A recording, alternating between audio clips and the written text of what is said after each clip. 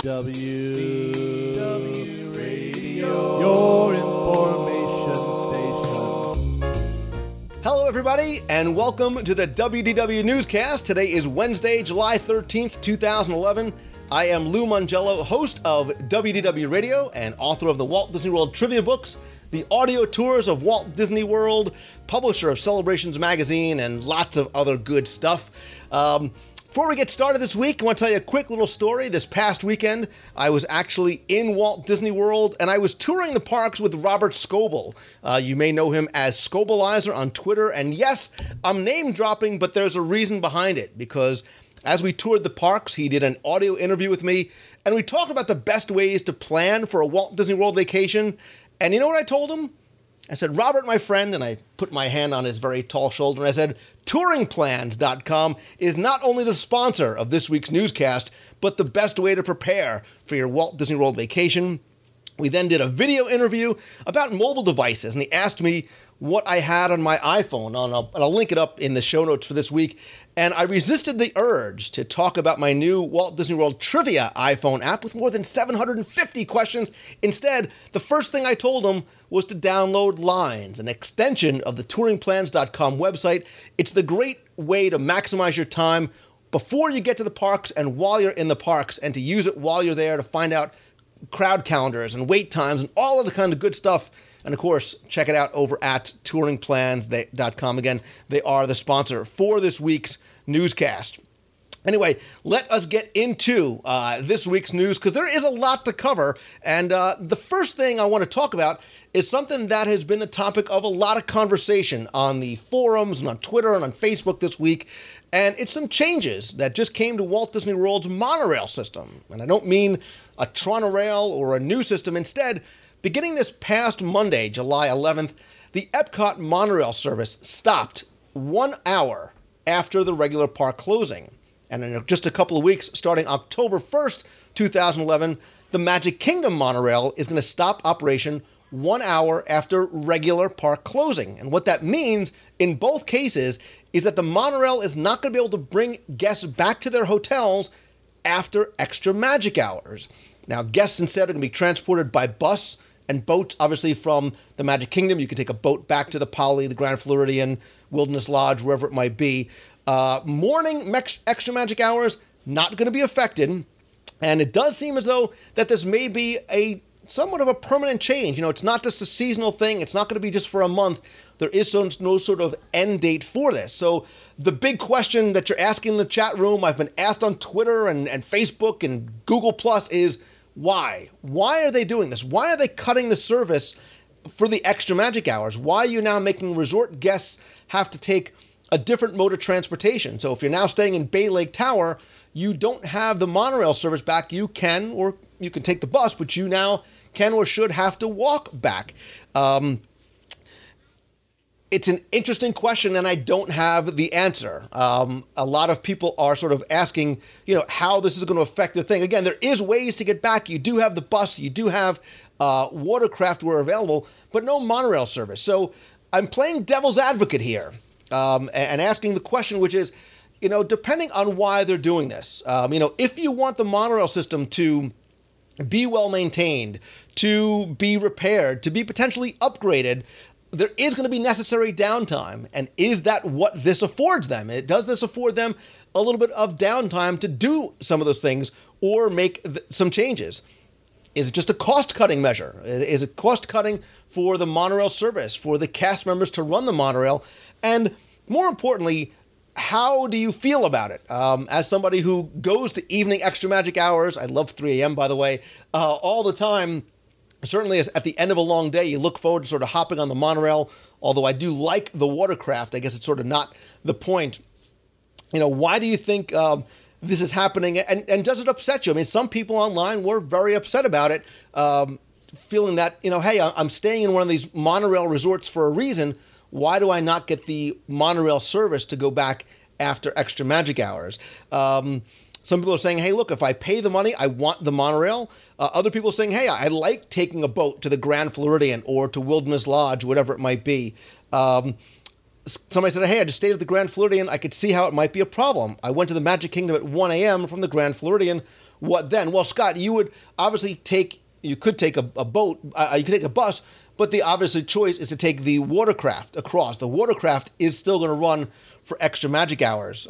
Small World One says, hey, what about if it rains? If it rains or it's bad weather outside, great point. Again, the bus service is there as an alternative. I would love to hear more about your thoughts about this, or do you feel, hey, it's not really a big deal? It doesn't affect me at all, or I don't think it's a big deal having to potentially take the bus or the watercraft. Some other quick time changes, as long as we're talking about times and things that are going on. From July 18th through the 31st, the Celebrate a Dream Come True parade in the Magic Kingdom is now going to be performed twice daily at noon and at 3:30. So now the 3 o'clock parade is now at 3:30 parade and also at noon. During that time, the Move It, Shake It, Celebrate It street party is going to be performed 3 times a day at 10 a.m., 5:30, and 7.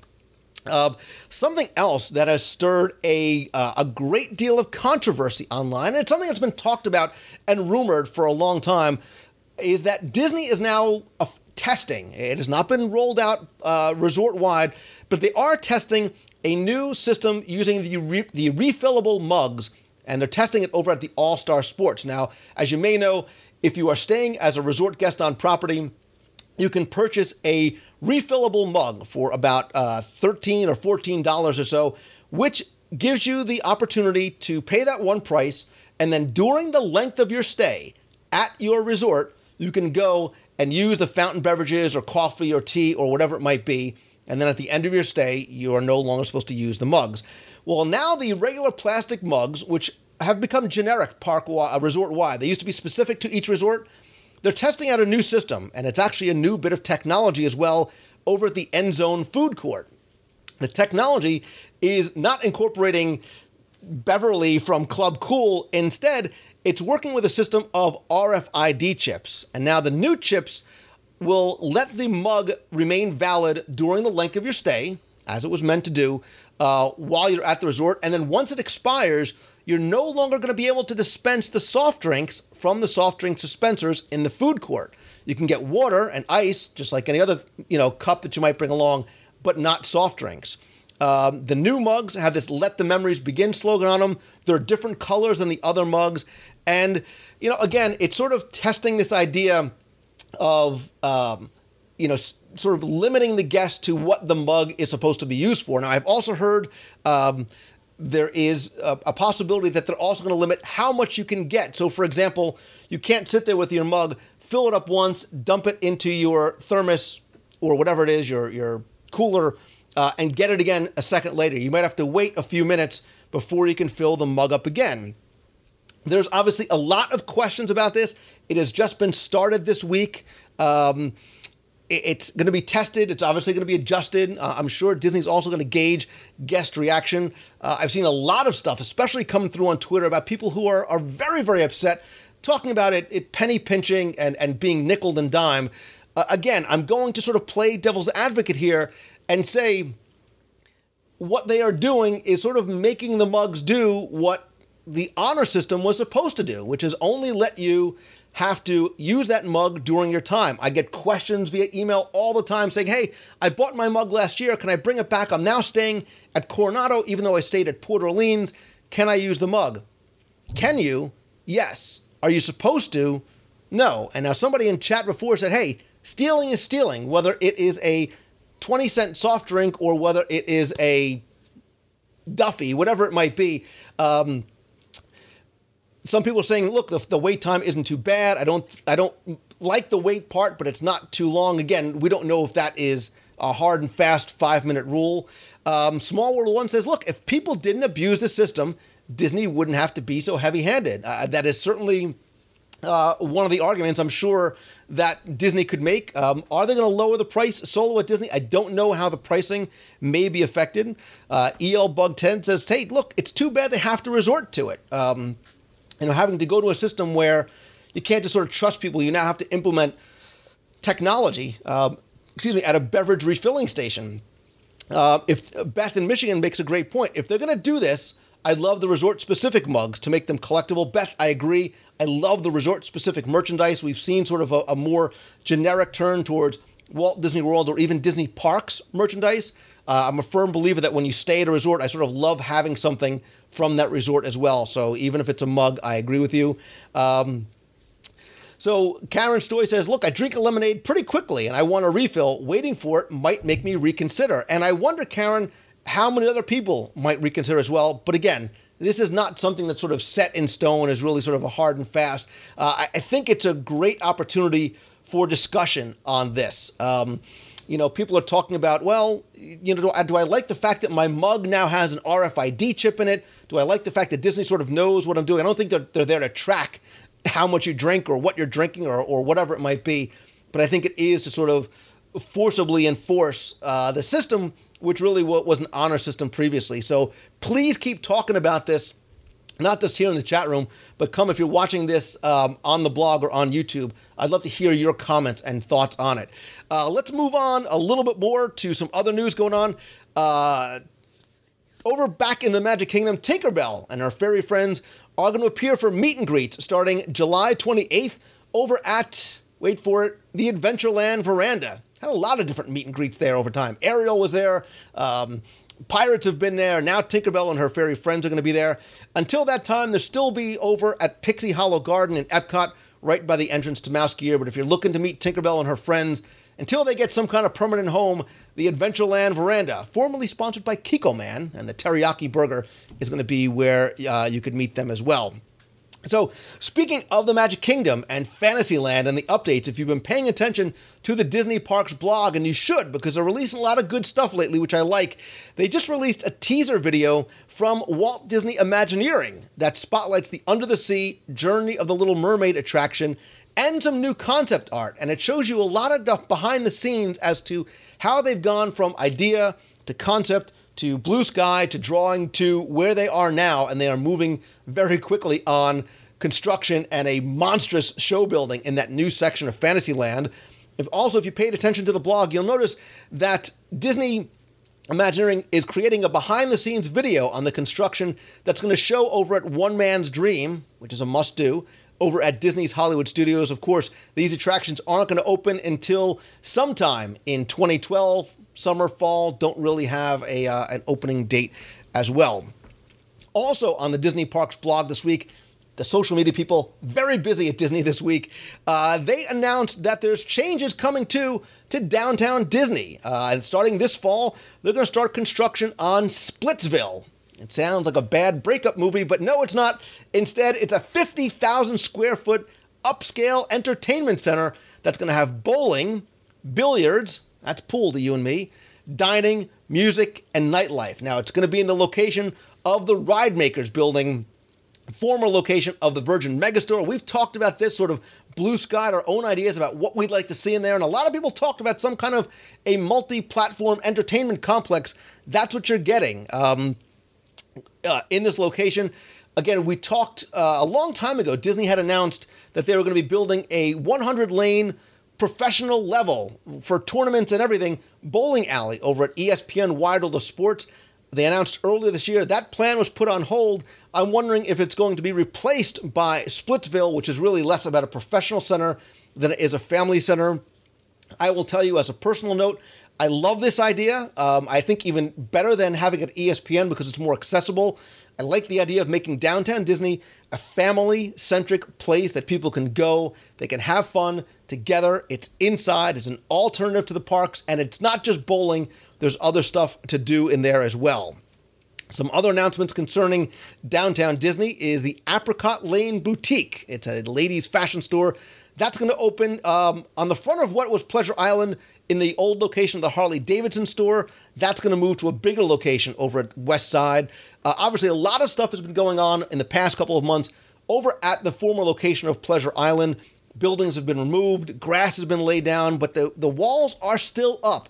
And what's going on is the site plans and the site as a whole is being reevaluated, meaning that construction on Hyperion Wharf, which was announced earlier this year, that sort of nighttime entertainment complex and outdoor music, and again, sort of that idea of a place that families could come together, adults can have a good time, younger people can go out with friends and get some nightlife as well. that seems to have been put on hold. That was supposed to kind of replace what Pleasure Island was. Now we don't really know what's going on. Disney did release an official statement on the blog, and it said, quote, "During the course of this site work, we identified opportunities to further refine our master plan and are pausing to evaluate them." What does this mean for you? While we're moving quickly, it will admittedly cause a delay in construction, but we're willing to bet that any delay will be worth the wait once we're able to share details about the exciting work we've been doing, end quote. So, a lot of people had talked about the fact that, hey, you know, what is going on with Hyperion Wharf? How is the construction really going on?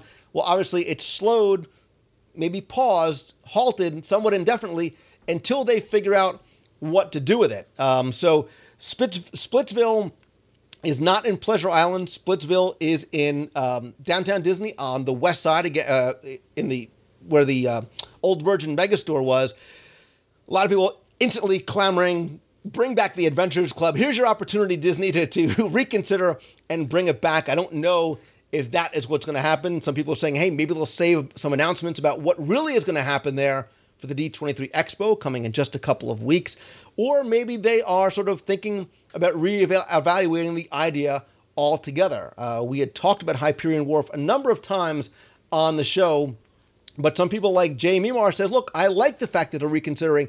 Maybe what some people saw for Hyperion Wharf wasn't getting them all excited. Maybe some people on the executive level or the Imagineering level felt that way as well. Disney Fan 13 and many people are screaming Kungaloosh in the chat room. I don't know, or nor do I believe that the Adventurers Club will come back.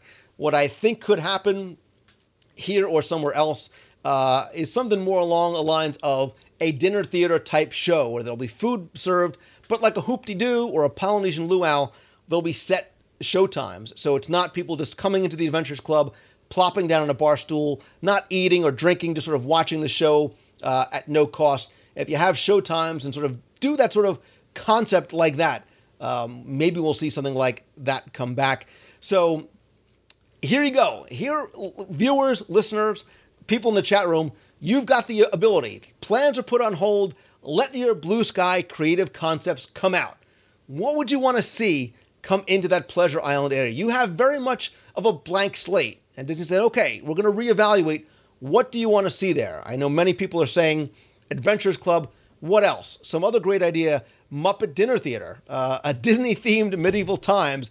Stars and Moon says, bring Horizons down to downtown Disney. You may have a better chance of the Adventurers Club coming back before Horizon. Alamode's at Star Wars Dining. We've talked about that before as a potential for Disney's Hollywood Studios. Mickey Mouse Club, a Disney art gallery, more Muppets, outdoor waterfront beer garden, Disney 05. My suggestion for the Virgin Megastore building was what you said, a Walt Disney Museum, a sort of a Disney World Museum, possibly, they can put into a smaller venue. A lot of people talking about Star Wars, Mickey Mouse Old School, Tron Ride. Family-friendly, nightlife-heavy, themed interactive restaurant, says Nicole Ciscaretti. And Nicole, I agree with you, and I thought that's where they wanted to go. I sort of envisioned some of that, T-Rex Cafe, the Steve Schussler sort of concepts for fun, family, interactive dining from a third party coming in. But again, nobody had, I guess, at least that we know of, had committed to anything. So I'm wondering if that is going to come down. A Villains Dinner Mystery. Hey, let's go back to original sort of old school plans for that David Copperfield Magic Underground, that magic-themed restaurant that we never got either at Hollywood Studios or in downtown Disney. Lots of opportunities here. Mike 1988 says, what about a mini World of Color show? Mike, that is not a bad idea at all. Putting some sort of a show right there on the lake that you can see from Saratoga Springs. It'll bring people to downtown Disney, because that's where it is. We got to get people into the downtown Disney area to recognize that as a destination, a nighttime destination where they can go and enjoy things like we thought at Hyperion Wharf for free. You don't have to necessarily spend money on an extra ticket to bring your family of 4, 5, or 6, or even your wife or girlfriend to go and have a good time as a family or as a couple. So please come by the WDWRadio.com blog. I'll put this newscast in there. I would love to hear more of your thoughts about what should happen in downtown Disney. One more bit of news that came out breaking just hours ago on the Disney Parks blog is they are announcing a new event. And if you are a Haunted Mansion fan, pay attention, because they want to know if there is room for one more. There's 999 happy haunts. Well, on September 30th, 2011, over at Disney's Contemporary Resort, Disney is going to celebrate the Haunted Mansion with the Room for One merchandise event. And here is actually the artwork released by Disney today. And Disney says, we invite you to step through the graveyard gates of the Haunted Mansion Cemetery, recreated with ghoulish delight at the resort. Here you can dine in a mist-enshrouded banquet realm hidden among the crypts. While organ music plays, restless spirits will rise to entertain you during a feast provided by our ghoulish gastronomists. Looking for somewhere to retire? Might I suggest the Ghost Gallery in the library, where you'll want to keep the supernatural in suspense by bidding on priceless first editions and other creepy keepsakes in our silent auction.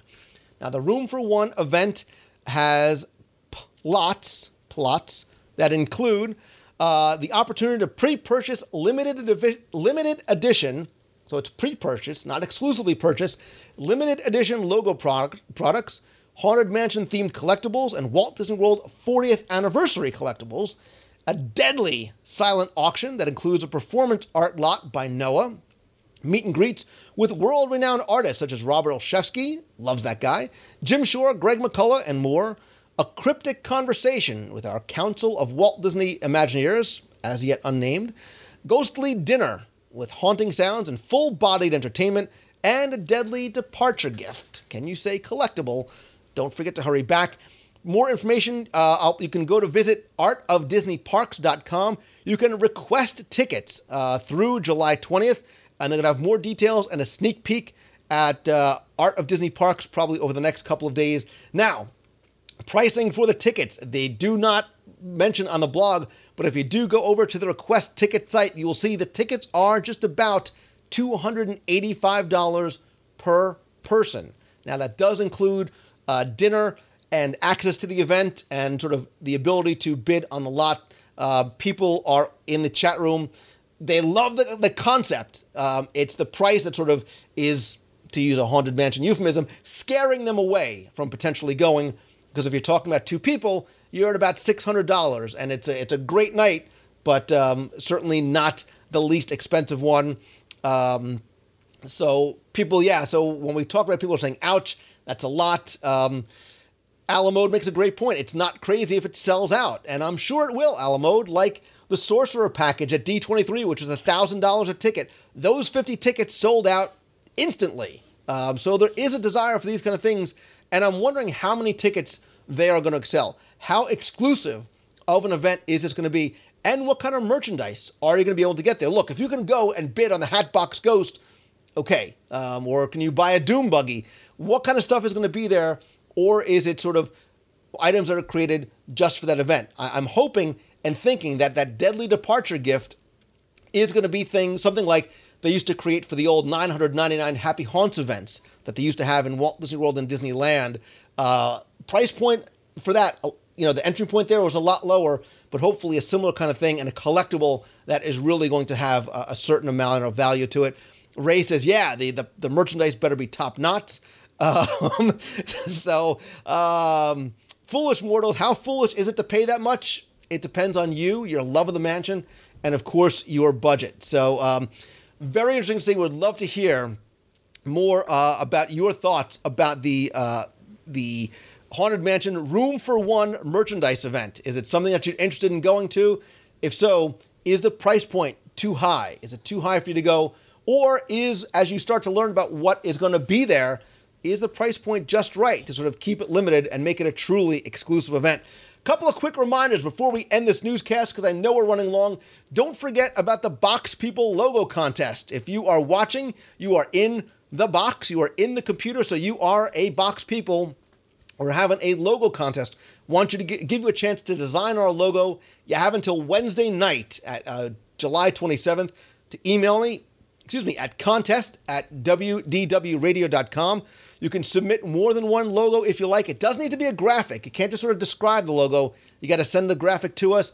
And if your logo is selected as the winner and the official Box People logo, you, my friend, are going to Walt Disney World, because thanks to our good friends over at MEI and Mouse Fan Travel, they are generously donating a 3-night moderate resort stay for up to 4 guests in the room for value of regular season through May 31st, 2012. Again, you can submit your contest entries to contest@wdwradio.com.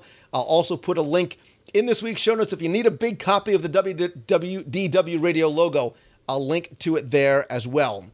Another quick reminder, don't forget about the D23 Expo coming up in just a few weeks. We are going to be there with a bigger and better booth. We're joining forces with Mouse Fan Travel again. Got a lot of surprises coming up. If you visit d23expolive.com, that's where we'll be broadcasting from all 3 days. You can also find videos from 2009 to get an idea of just some of the fun that we had back then. But if not, please be sure and come by the box and watch and follow along all the fun that I am sure we are going to have.